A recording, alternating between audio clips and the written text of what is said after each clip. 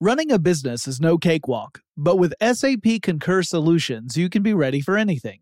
You can manage travel, expenses, and AP all on one platform that's packed with AI and best practices, and that delivers it all through an easy, clear, I can't believe how simple that is experience. So, while not much can be done about that guy who never fails to burn the microwave popcorn and stink up the entire office, with SAP Concur, you can easily handle almost anything else.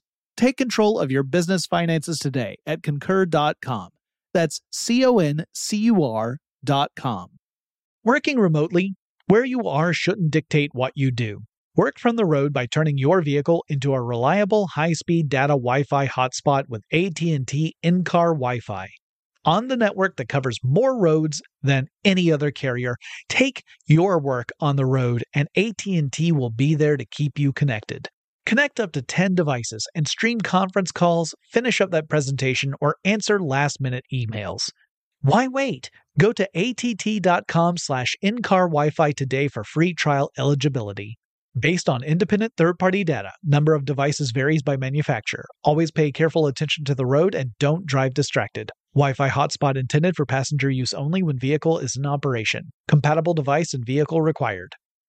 Experts claim there is nothing tougher than a diamond. But at Diamonds Direct, we beg to differ. Have you ever met a mother? Strong, radiant, timeless. This Mother's Day, give her the gift that meets her match. With diamond jewelry starting at $200. Plus Diamonds Direct's exceptional quality and unbeatable everyday price, you're sure to give her a gift that wows this generation and the next to come. Experience the thrill of jewelry shopping done right at Diamonds Direct. Diamonds Direct. Your love, our passion. When you think about the future, what kind of technology do you envision? Whatever the future holds, artificial intelligence will undoubtedly be at the heart of it all. Join Graham Class as he hosts Season 2 of Technically Speaking, an Intel podcast, and hear from the minds transforming healthcare, retail, entertainment, personal computing, and more with the help of AI. Tune in every other Tuesday and explore the latest technology that's changing our world today and creating a more accessible tomorrow. Listen to Technically Speaking, an Intel podcast on the iHeartRadio app, Apple Podcasts, or wherever you get your podcasts. Welcome to Tech Stuff, a production from iHeartRadio. Hey there, and welcome to Tech Stuff. I'm your host, Jonathan Strickland. I'm an executive producer with iHeartRadio, and I love all things tech. And in the last episode on this topic, I talked about the early days of cheating in video games and the two really big subdivisions of cheats in games in the early to mid eras of video games. So on the one hand, you have cheats that were inserted into games by developers. These were intentionally included. Now, at first, this was primarily to allow developers to navigate through games quickly during the development process in order to check code and make sure the game is working properly without having to worry about actually being, an expert at the game yourself. Like, you wanted to make sure that stuff was possible, but you might not want to have to manually try and make your way through a game in order to test the specific part you wanted to look at. So developers would often, create these codes that would let them cheat, essentially, to bypass a lot of the stuff in the game. And often they would leave these cheats in the finished game rather than go in and clear out all that code, essentially thinking, well, who's going to find this anyway? And eventually that information made its way out to the game-playing public. This later evolved into cheats that developers would include in order to actually reward players with Easter eggs or funny effects. At that point, developers knew that gamers were going to find out about the cheats. And so they experimented a bit to broaden the results of inserting these cheats. Some games even created cheats that would make games harder for people as a way to challenge the most hardcore of players. Like, not to trick them, although there were those too. I remember, I want to say it was Heretic, that if you were playing Heretic and you put in a Doom cheat, it would actually make the game harder for you instead of easier as kind of a, aha, I see what you're doing there. But anyway, in some cases, it was more like, hey, you're hardcore. Let's see how hardcore you can be. Also, I should point out that we're primarily talking about single-player experiences here, stuff that was played natively on a single machine, and it was the player versus the computer. The other major type of cheat that I talked about came courtesy of game enhancement devices, like the Game Genie or the Game Shark. These devices took the peek and poke approach to cheating, meaning they would examine the code that was being run in the computer's memory, and they would identify which lines of code were responsible for specific outcomes in the game, and then intercept requests from the machine to the media and inject new code in its place. So, for example, a game system might look to see how many lives a player has at the start of a game, and the device replaces the standard 3 lives with 99 lives or whatever. Game enhancement devices had their heyday in the 90s, but they had faded significantly by the mid-2000s. Now, with single-player games, cheats usually aren't that big a deal, at least not until things like the achievement systems were introduced by Xbox and the trophy system from Sony, because the only person affected usually is the cheater themselves. And they might have a good reason to cheat. For example, some games just aren't easily accessible to people who might have disabilities, for example. And cheats could make it possible for those people to actually experience a game that otherwise they would never really be able to experience. That's a good thing. Or maybe you enjoy a specific game, but you're only able to get to a certain point before it just becomes too difficult for you to progress any further. And you just want to see how the whole thing ends. And cheats can really help out in those cases too. But even if a person is just cheating in order to get a dopamine rush of feeling like, like they're an unstoppable tank, typically the only person affected is the cheater. Unless, again, we're talking about something that relates to things like achievement points or whatever. Also, if the person is participating in something like a high score competition, that's different too.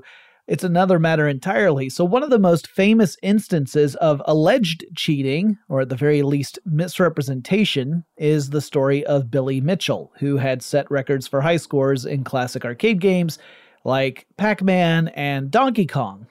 An organization called Twin Galaxies maintained leaderboards for high scores for those classic games.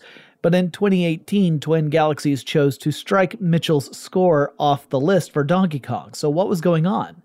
Well, according to Twin Galaxies, upon investigating the video of Mitchell setting that Donkey Kong high score, they determined that he had not been using a standard Donkey Kong arcade game or an official Donkey Kong printed circuit board, or PCB. You gotta remember, these old arcade games, they were hard-coded onto circuit boards. And so the allegation was that Mitchell was relying upon some sort of emulated version of the game, which therefore would not behave exactly like the classic arcade game. And the organization said that the transitions in the game, in the video that Mitchell sent, didn't match the official version of Donkey Kong, and therefore Mitchell's record could not count toward that because it wasn't on a standardized version of the arcade game. Mitchell disputed that, and the whole matter is currently wrapped up in a court case between Mitchell and Twin Galaxies. Now, I have no idea if Mitchell circumvented the rules of the competition. I do know that Twin Galaxies was careful not to actually refer to Mitchell as a cheater. Instead, they alleged that Mitchell failed to follow the official rules, and therefore his score doesn't count. I also find it somewhat amusing that this whole thing is going through the legal system, and that there have already been lawsuits and countersuits related to this matter. I guess my point is that there are folks who take these things very, very seriously. And I can understand why. I mean, if it turns out you're the best in the world at something, it would probably cheese you off if someone else topped your performance, but it turned out they had done so by breaking the rules in some way. Or that your score was invalidated because someone was claiming that you didn't do it correctly.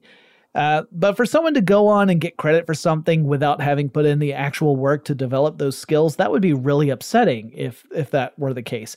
Now, I can confidently say I will never experience that because I am, at best, mediocre at pretty much everything. I should also add that Twin Galaxies itself has something of a tarnished reputation among some gamers who allege that the organization has failed to apply any sort of rigor into investigating high score claims. There's another series of scores that were posted by a guy named Todd Rogers, the self-proclaimed first professional gamer, and some of those scores were later disputed by other folks. For example, there was an incredible score for an old Atari 2600 game called Dragster. Dragster, as the name suggests, is a game in which the player controls a drag racing car. So there's this really quick countdown, and then the player has to balance hitting the accelerate button and switching gears against the car's tendency to have its engine blow out or to pop a wheelie and slow down. So your goal is to get to the finish line in as little time as possible. Way back in 1982, Rogers posted an insane time of just 5.51 seconds, which was a record that stood in Twin Galaxies books until 2018. Now, the reason why I said it was an insane time is because, at least according to people who tried to look into this, the theoretical perfect score, if you were absolutely timed perfectly right, would be 5.57 seconds. So 5.57, whereas Rogers posted 5.51. They said there's just no way to get a score that's better than 5.57. And Twin Galaxies would subsequently strike Rogers' posted score from their records, and they banned him. And Rogers also held records that were likewise purged, including some that showed him scoring truly ludicrous high scores above like the second best showing, like millions more in some cases. Like there was one I want to say where his score was somewhere around 15 million and second place was in the tens of thousands, which does seem to say something hinky is going on here if there's that big a gap between second place and first place. But I don't know what the realities are here. Whether Rogers cheated or not, again, I don't know, but his story is another in the world of high score scandals. And there are other scandals in single-player games. Let's switch gears a little bit to the world of speedruns, which kind of relates back to Dragster, actually. Now, in case you've never heard of that term, a speedrun is when someone makes an attempt to complete a game at a record time. And you could argue that the Dragster case was kind of a early speedrun in many ways. But these days, we typically think of it as a way to post the fastest time to complete longer games usually. So like you look at a game like maybe Super Mario Brothers and you say, well, what's the least amount of time it would take for me to complete this game? So speedruns all have their own sub-classifications, and we'll go through a few of those really quickly. So there's something called a glitchless run. This means the player is completing the game as quickly as they can without relying upon glitches in that game. So a glitch in this case is something in the game that lets a player, bypass stuff in a way that developers didn't intend. A common example is that you might discover in a map in a game world that if you stand in a particular spot and you do a particular action, you can pass through that part of the map and then navigate quickly to some other part of the map without having to travel that physical distance, and that this can save you huge amounts of time. That's one version of a glitch or exploit. Now, glitchless runs ideally avoid those kinds of exploits, although sometimes some types of exploits are allowed and others aren't. It gets a bit subjective. Then you've got any percent games. That's a any percent run. It's typically ANY and then the percent sign. That means that you get to the conclusion of the game, but you don't necessarily complete the whole game. Like you don't have to do, say, all the side quests or whatever, or all the optional content. You can bypass that. You're just interested in going from the very beginning of the game and getting to the very end of the game as quickly as you possibly can. So this style of speedrun can also rely heavily on exploits and glitches. Now you can do an any percent glitchless run, which means that you don't really rely on the glitches. You're still just trying to get to the end as fast as you possibly can. And if you watch these on YouTube, you might end up seeing a game that looks very different from a normal run through. Right? Like if it's an any percent glitch run, it can be that the game starts and you're like, yeah, I recognize this. And then immediately you're like, wait, what happened? What did they do? And it can be pretty incredible. Then you have 100% completion, which is what it sounds like. A player has to try and complete every aspect of a game within the shortest amount of time possible. So for some games like Elder Scrolls V, Skyrim, that would involve a ton of stuff just because there's so much content in that game, and a speedrun could still require several hours of play in order to actually complete everything. There are lots of other subcategories as well, including ones that are restricted to specific games. For example, in the Hitman series, you play as a hitman who must eliminate specific targets, and these games are fairly open-ended. They allow the player to don different disguises, come from different directions, use all sorts of various methods in order to eliminate targets. But maybe you're doing a specific type of speedrun where you want to do suit-only silent assassin. That means you never change disguise, and you have to do it in a way where no one ever discovers any of the kills you make before you escape the level. It adds another level of challenge to it, and you're also doing it in the least amount of time you possibly can. Now, for years, speedruns were a niche within a niche within a niche. You might break a record, and you might end up submitting it and having it posted in a hard print magazine that no one other than other speedrunners would ever pay attention to. But over the last several years, the speedrun community has grown thanks to stuff like YouTube and Twitch. Gamers can post attempts at setting a speedrun, either to beat their own personal best or maybe even to establish a new world record. And while speedruns don't typically have big rewards associated with them, at least not directly, someone who's known for speedrunning can end up accumulating a really large community of fans, and they might be able to monetize through that. So there are speedrunners who have Patreon pages, or they have YouTube channels, or Twitch channels, or a combination of all three, and they can make money from their work. Well, the speedrun community is incredibly competitive. There's always people looking to see if they can shave even a fraction of a second off a run. And there are no shortage of scandals in the speedrun community surrounding players who have used various tricks outside of the accepted ones in order to post speedrun scores.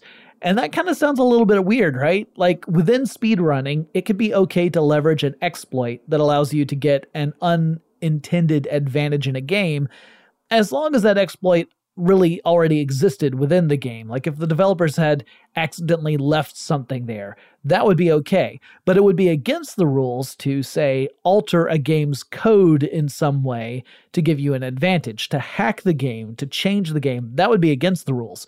So you can sort of cheat under certain circumstances, but you can't cheat in others, I guess. Let's talk about an example of a speedrun cheat. A Minecraft player who uses the handle Dream, one of the most popular Minecraft streamers out there, completed a speedrun in Minecraft in 2020 that broke records. And you might wonder how the heck you speedrun a game like Minecraft if you're only kind of familiar with Minecraft. I mean, most people think of that as a crafting game that really doesn't have an end to it. Well, there is a quote-unquote end to Minecraft, which involves confronting a monster called the Nether Dragon and defeating it. But in order to even do that, you first have to craft some special items, and you do that using some really rare raw materials. And so speedruns hinge on how quickly you can accumulate those raw materials so that you can journey to the Nether Dragon and then hopefully defeat it. Now, those rare items, their appearance depends upon RNG, or random number generation. That is, there's a certain percentage chance for those items to appear under certain circumstances. But it's not a guarantee, it's just a chance. And a random number generator, which is essentially the equivalent of rolling dice, determines if the item drops or not. So one of the items that Dream needed to complete his speedrun had just a 4.7% chance to drop under a specific set of circumstances. I'm not going to go into all the details, they're not important. Dream, however, was incredibly lucky, like unbelievably lucky, because ultimately Dream's results were more like a 15% drop return instead of 4.7. Now that raised concerns that Dream was playing Minecraft on an altered or customized game that boosted the drop rate of those specific items. And that conclusion seemed pretty certain because the drop frequency was just way too high to be up to chance. It would be like winning the lottery 3 times in a row. But Dream said that he wasn't aware that there was any sort of modified game. And that actually could be true. You see, Dream was playing on a shared server. Now in Minecraft, there are two different ways you could play a game. You can play a local game, which runs on your machine, like your PC. And this is a client-side style of gaming. Everything's running on the client, that being your machine. If you install mods on your client-based Minecraft game, well then, the mods you install, they will affect your client-based gaming sessions. However, let's say you log into a shared Minecraft world, one that other people can log into as well. This is on a server, not on your client, not on your PC. So your client-based mods would never apply to a server-based game. You could modify your game all you want when you play privately on your computer, but when you play on the server, you're playing by the server rules. The only mods that could apply to the server would be server-side modifications. So what Dream was saying was that the people who set up the game server that he played on had boosted the drop rates, and he didn't know about it at the time. So it was still kind of an instance of cheating, but not necessarily intentional cheating. Well, when we come back, we'll talk about a few more famous instances of cheating in video games. But first, let's take this quick break.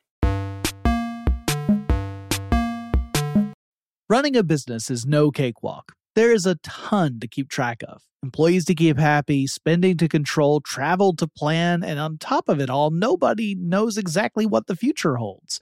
Your finance team always has to be ready to change. But with SAP Concur Solutions, you can be ready for anything. You can manage travel, expenses, and AP all on one platform that's packed with AI and best practices, and that delivers it all through an easy, clear, I can't believe how simple that is experience. And you can finally say goodbye to the costly mistakes and risks that come from manual work and spreadsheets. So, while not much can be done about that guy who never fails to burn the microwave popcorn and stink up the entire office, with SAP Concur, you can easily handle almost anything else. Take control of your business finances today at Concur.com. That's CONCUR.com. Working remotely, where you are shouldn't dictate what you do. Work from the road by turning your vehicle into a reliable high-speed data Wi-Fi hotspot with AT&T in-car Wi-Fi. On the network that covers more roads than any other carrier, take your work on the road and AT&T will be there to keep you connected. Connect up to 10 devices and stream conference calls, finish up that presentation, or answer last-minute emails. Why wait? Go to att.com/in-car Wi-Fi today for free trial eligibility. Based on independent third-party data, number of devices varies by manufacturer. Always pay careful attention to the road and don't drive distracted. Wi-Fi hotspot intended for passenger use only when vehicle is in operation. Compatible device and vehicle required. As important as choosing the right destination when traveling is choosing the right travel partner. Eugene Fodor. Gene, was будет? Much of the joy you will find on the road comes from the person you share it with. So you write the books, Gene, and Vlasta runs the business. I understand now. It is a wise man marries a wiser woman. But be careful and choose your travel partner well, because the worst trips result when two partners have two different agendas. Get down! I'm not stupid, Gene. Something is going on, and it's high time you tell me the truth. Freeze, Americano! Gene, run! So travel before it's too late. Your money will return, your time won't, and we're all too quickly approaching that final destination. Listen to Fodor's Guide to Espionage on the iHeartRadio app, Apple Podcasts, or wherever you get your podcasts. If you want to level up your marketing and business knowledge, then look no further than the Marketing School podcast hosted by Neil Patel and yours truly, Eric Su.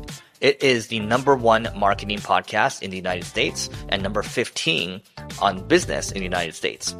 And it has amazing guests such as Alex Hormozi, Layla Hormozi, Cody Sanchez. We pull in these amazing interviews with other people that are not only great marketers, but actual operators. And the icing on the cake is Neil and myself were also operators as well. So we share learnings from the trenches. We share secrets that we otherwise wouldn't be sharing with other people. And we also share other advantages that will help you get ahead of your competition. So all you have to do is listen to Marketing School every weekday on the iHeartRadio app, Apple Podcasts, or wherever you get your podcasts. All right, let's talk about online games and cheating.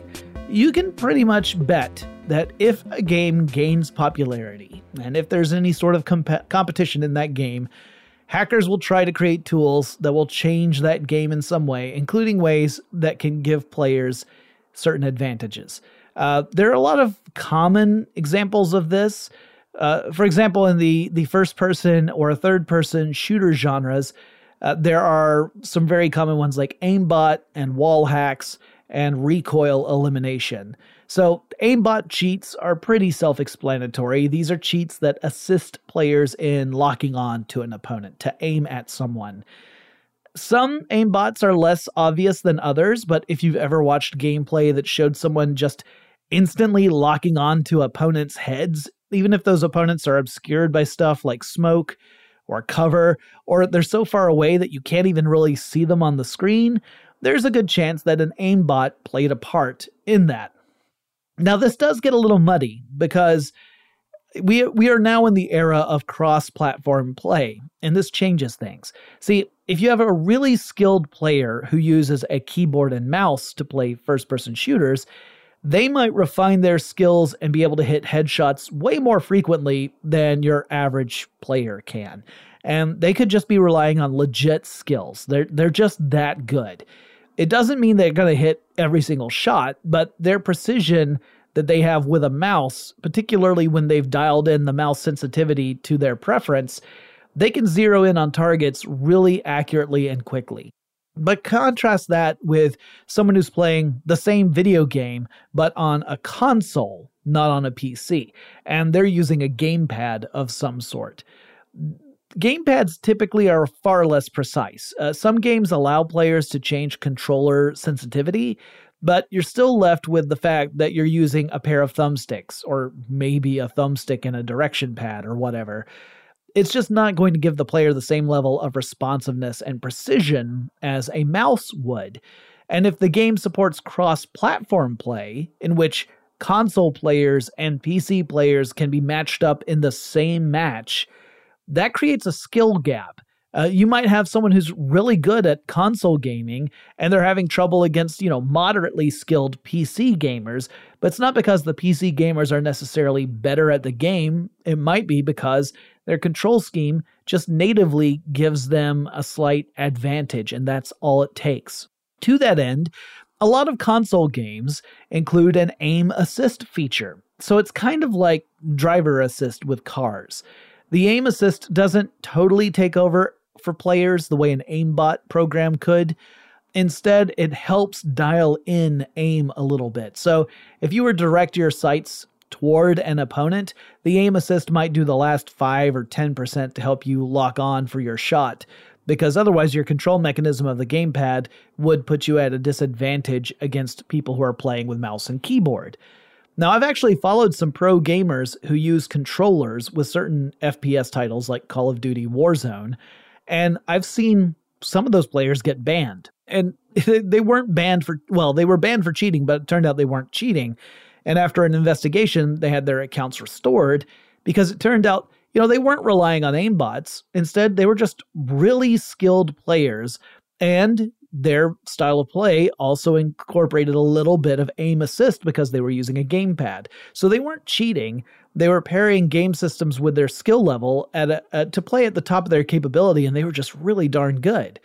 But there are cases in which it's no question that a player is using an aimbot, and this extends even to professional esports level. One famous instance of this happened in 2018 in a Counter-Strike tournament. Counter-Strike is a multiplayer shooter game in which you've got two teams of players competing against each other. It has its own fascinating history. I may have to do episodes about Counter-Strike at some point. It started off as a mod for Half-Life way back in 2000, and people still compete in Counter-Strike tournaments to this day. Now, in one 2018 tournament, there was a player who used the handle Forsaken. He was performing at a level that was truly astounding. He was zeroing in on opponents, particularly with headshots with an almost inhuman-like precision. In fact, not almost. The tournament admins stopped the play fairly early on in order to investigate Forsaken's PC because they thought something hinky was going on, and they found he was running an aimbot hack program that gave him the uncanny ability to lock onto opponents and wipe them out. Forsaken had named the files word.exe in his cheat folder, kind of as a way to throw people off the scent of what he was doing. It did not work. He was caught anyway. And later, the whole work exe thing became a meme. You would hear streamers say stuff like, guess I should have turned on work exe after getting eliminated, and that kind of thing. Anyway, Forsaken's team was disqualified as a result of that. Wall hacks are a little bit different. A wall hack is any sort of cheat that allows a player to see opponents, or maybe just other players, not just opponents, even if those players are otherwise obscured behind something that you would not be able to see through. So imagine that you're able to see if someone is on the other side of a wall, or on the other side of a hill, or right around a corner, or whatever. Obviously, that would give you a huge advantage. One of the giveaways that someone is using wall hacks is when they start doing what's called pre-firing. That is, they start firing their weapon toward you before you're even in view. So they're firing at where you're going to be, but at least theoretically, there's no way they would have known that that's where you were going to be. So if someone starts firing down a hallway before you even come around the corner, that could be a case of them using wall hacks. Now, this is also not always clear-cut. A lot of games incorporate stuff like 3D audio, so if your opponent is just really observant and they have a really good pair of headphones, they might be able to hear that someone is coming down the hall and they anticipate you coming around the corner and they just start firing. And, it can look like they're cheating, but in reality, they're just relying upon information within the game. But a lot of these games also include the ability for players who have been eliminated to view a cam of their opponent, which is really useful. I mean, you might just use it in order to get, better at a game. Like you can see what you did wrong because you're looking at it from your opponent's point of view. But you can also sometimes tell if someone is cheating. So let's say you're watching a death cam after you've been eliminated, and you notice that the player was tracking you before they could even possibly see you. Like their reticle is right where you were the whole time before you come around the corner.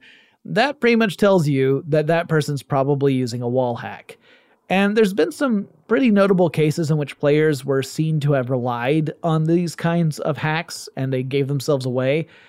Sometimes this pops up in streaming. And again, streaming like esports can be a way to potentially make money by playing video games. So obviously there is something valuable at stake here. It's not just, bragging rights, artificially boosting your bragging rights at a game.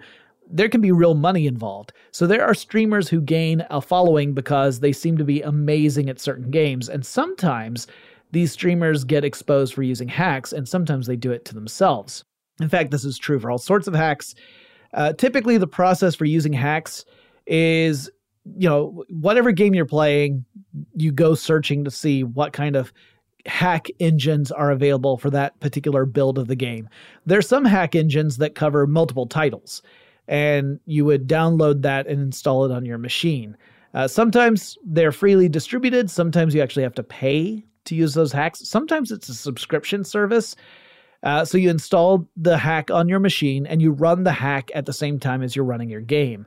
And the hack typically has a window that has a menu in it and allows you to choose which features you turn on and which ones you don't.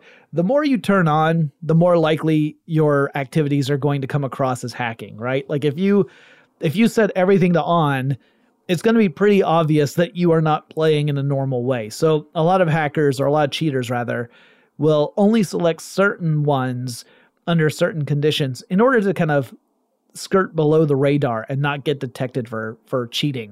And the other important part is you want to make sure that if you're streaming, you're only sending out the game view of what's going on, because you don't want to show people that you've got a hack engine running.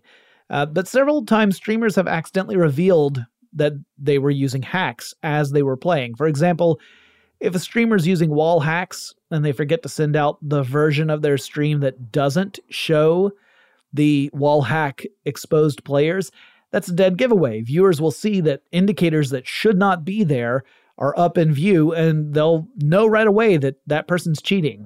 For that reason, most wall hacks include options that allow streamers to send out a feed that is a different view for audiences so that they don't see the outlined opponents. But you got to remember to select that stuff first, and not everyone does.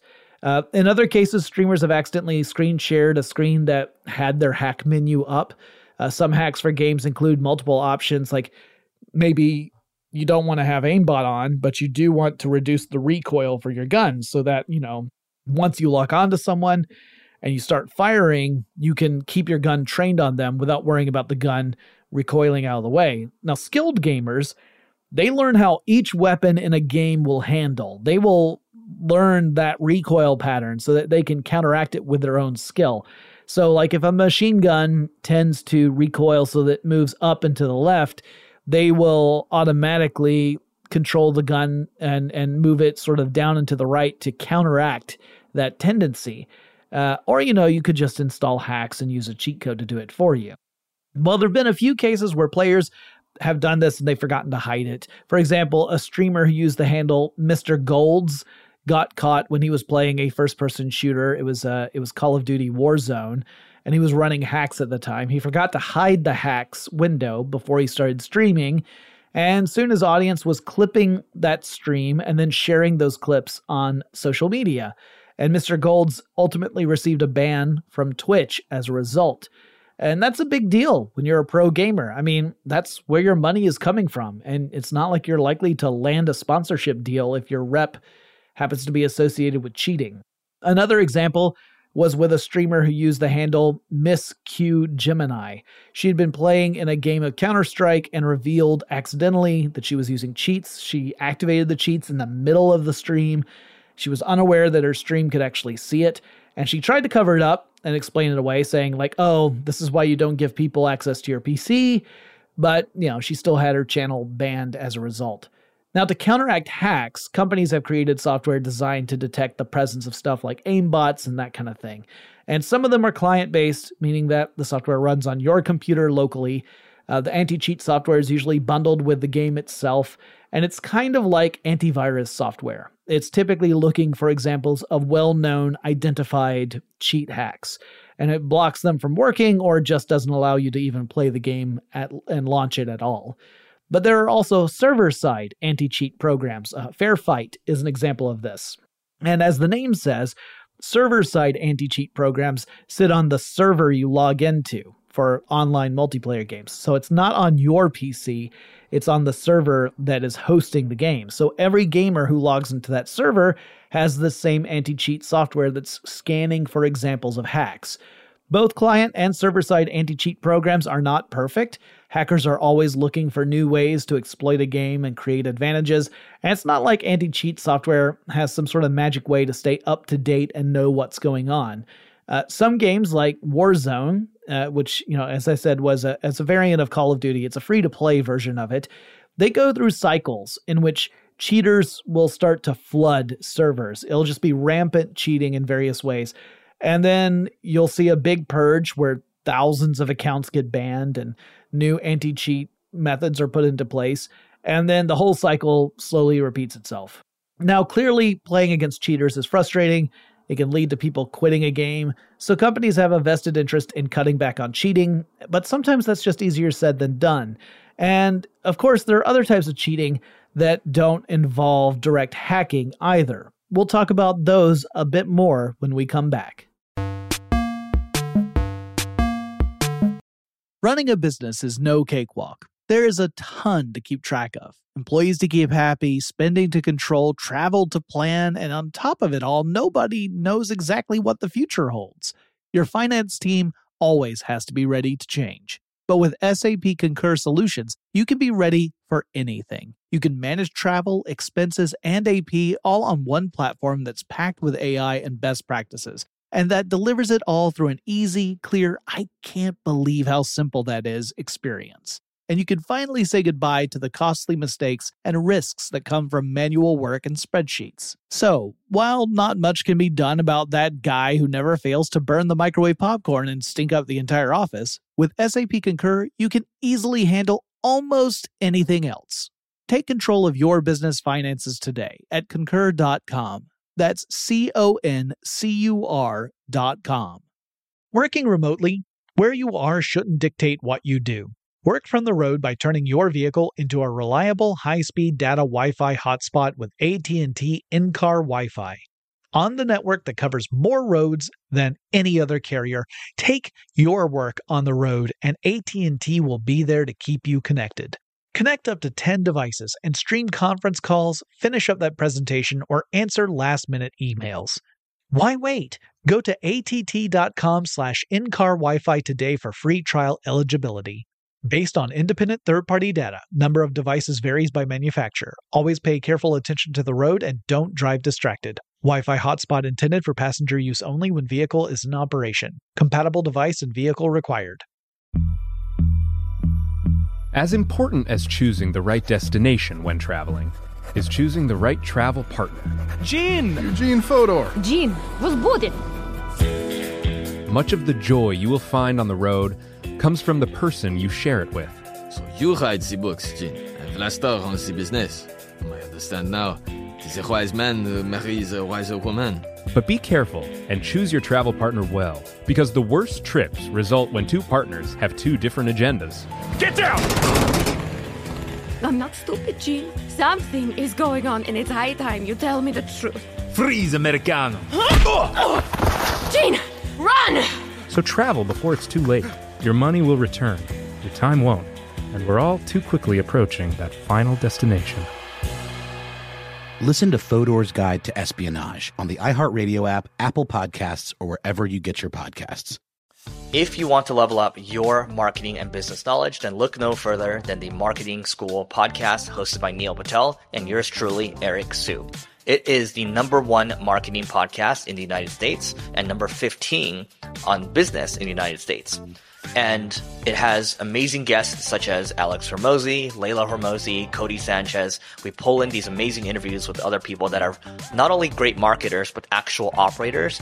And the icing on the cake is Neil and myself were also operators as well. So we share learnings from the trenches. We share secrets that we otherwise wouldn't be sharing with other people. And we also share other advantages that will help you get ahead of your competition. So all you have to do is listen to Marketing School every weekday on the iHeartRadio app, Apple Podcasts, or wherever you get your podcasts. Before the break, I talked about there are types of cheating that don't involve hacking. This is just simple stuff. I'm talking about stuff like stream sniping.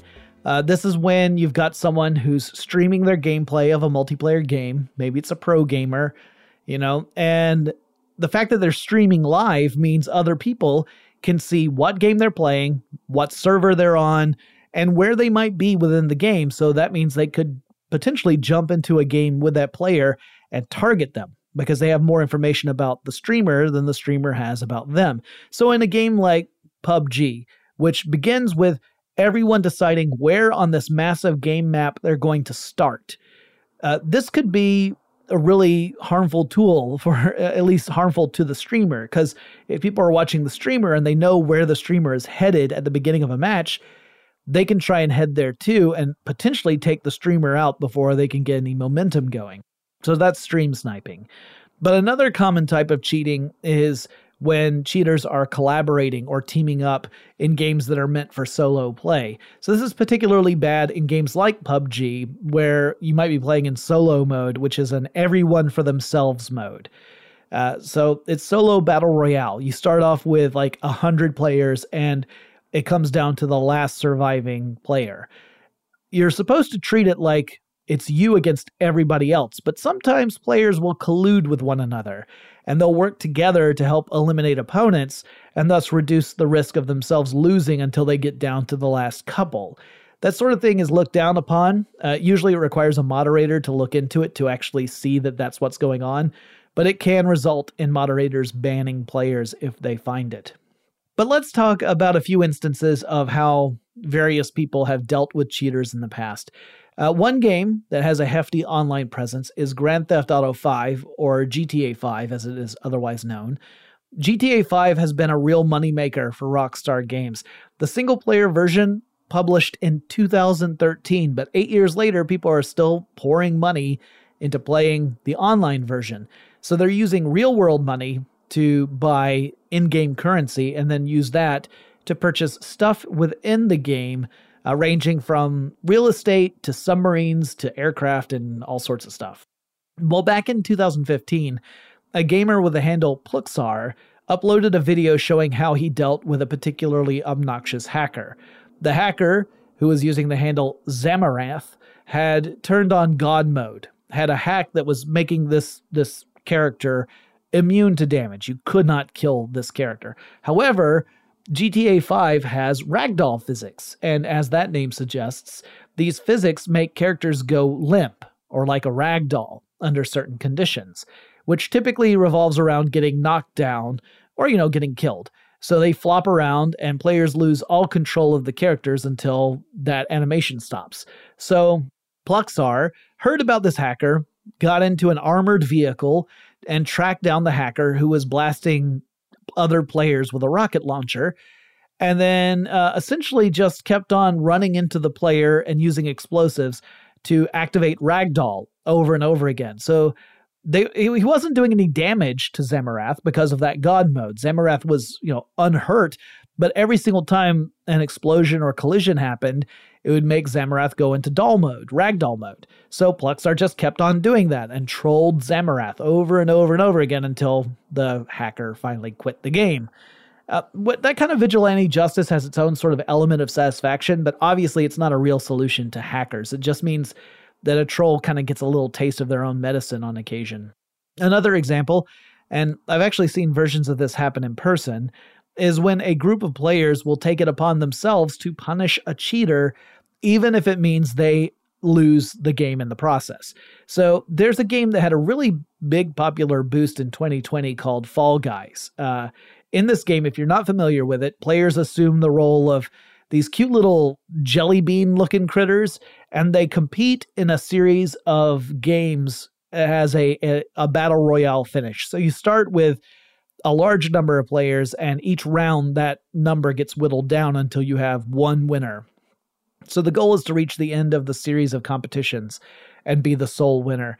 And while the game isn't exactly a cutthroat style competition, you still see cheaters on there on occasion. These are folks who have downloaded hacks to let them do stuff like float over a map. And since a lot of the competitions involve navigating obstacle courses, that means the characters have kind of a shortcut to the finish line. Well, some of the competitions in Fall Guys actually divide players up into temporary teams. So in one case, and this was a version that was captured on a stream by a player with the handle Sosgame, or Tiosgame, who, by the way, was not the cheater. He was just capturing this. The players had collectively decided that they had had enough of this hacker who had been just coasting through the earlier rounds. So after the cheater had blatantly been breaking the rules, it came down to a team-based game in which the remaining players divided up into 3 teams, and the cheater was on the red team. And the goal of this particular mini game was to collect eggs on a level and throw them into your team's collection point. Meanwhile, other teams are trying to steal your eggs and protect their own eggs. Well, the other players in the red team didn't want to see the cheater get any further in the game. So they worked against their own self-interest, and they helped the other 2 teams. They ended up grabbing their own eggs out of their collection point and chucking them out. And it meant everyone on the red team got eliminated, but that also meant the hacker would not be able to go any further in that game. It was essentially a collective message of, hey, stop trying to ruin this for other people, to that hacker. Another famous example of a hacker getting pwned was someone who was going by the unlikely handle of OK Savings Bank. They were playing the fighting game Tekken, in which players can select from a roster of fighters and they compete against each other. So Tekken's kind of in the same category of games as Mortal Kombat and Street Fighter. OK Savings Bank was clearly up to no good because the fighter they were using was called Double Kazumi. And here's the thing, that character was not a selectable character for multiplayer. You had to cheat to be able to use this character in multiplayer, so something was hinky. Anyway, Double Kazumi is a particularly powerful character. And so this player was just breezing through the competition until, by random chance, They got paired against a guy named Jaemin Bae, better known as his pro gamer handle, Knee. Knee is an incredibly skilled Tekken player, like championship level Tekken player. And it took a little bit of time for him to get his groove against, the hacker, but Knee totally schooled OK Savings Bank to the point that the cheater actually quit midway through the match because it was clear that even with their unfair advantage, they just could not put up a fight against a truly skilled player. And while we're talking about cheaters and hackers, we should also talk about scammers and thieves, because sometimes a cheater's worst enemy is a bad guy who is, even badder than a cheater is. So back in 2020, some malware designers created a piece of malware called Baldur, B-A-L-D-R. And one of the groups they were specifically targeting were video game cheaters. So the malware could steal information from users, including stuff like credit card info and passwords and that kind of stuff. So the designers paired this malware with a cheat engine, which was supposed to give, cheaters an edge in the game Apex Legends. It included stuff like an aimbot and wall hacks and speed hacks and more.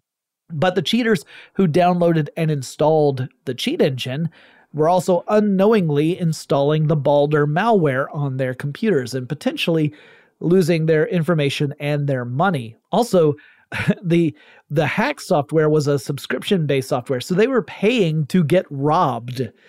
So the malware designers had hit on a classic tactic. You target a population that's most likely to fall victim to your scheme.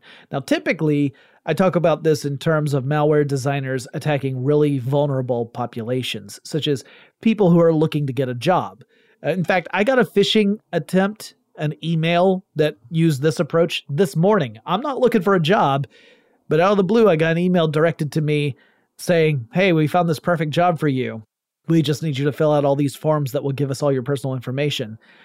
It was a total scam. Well, people who are looking for a job are really eager to jump on an opportunity. And sometimes they might even do that if the opportunity seems to come out of nowhere and is too good to be true.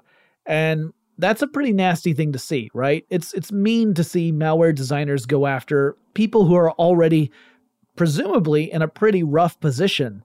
However, when it comes to them targeting cheaters, it becomes a little harder to feel sympathy toward cheaters, right?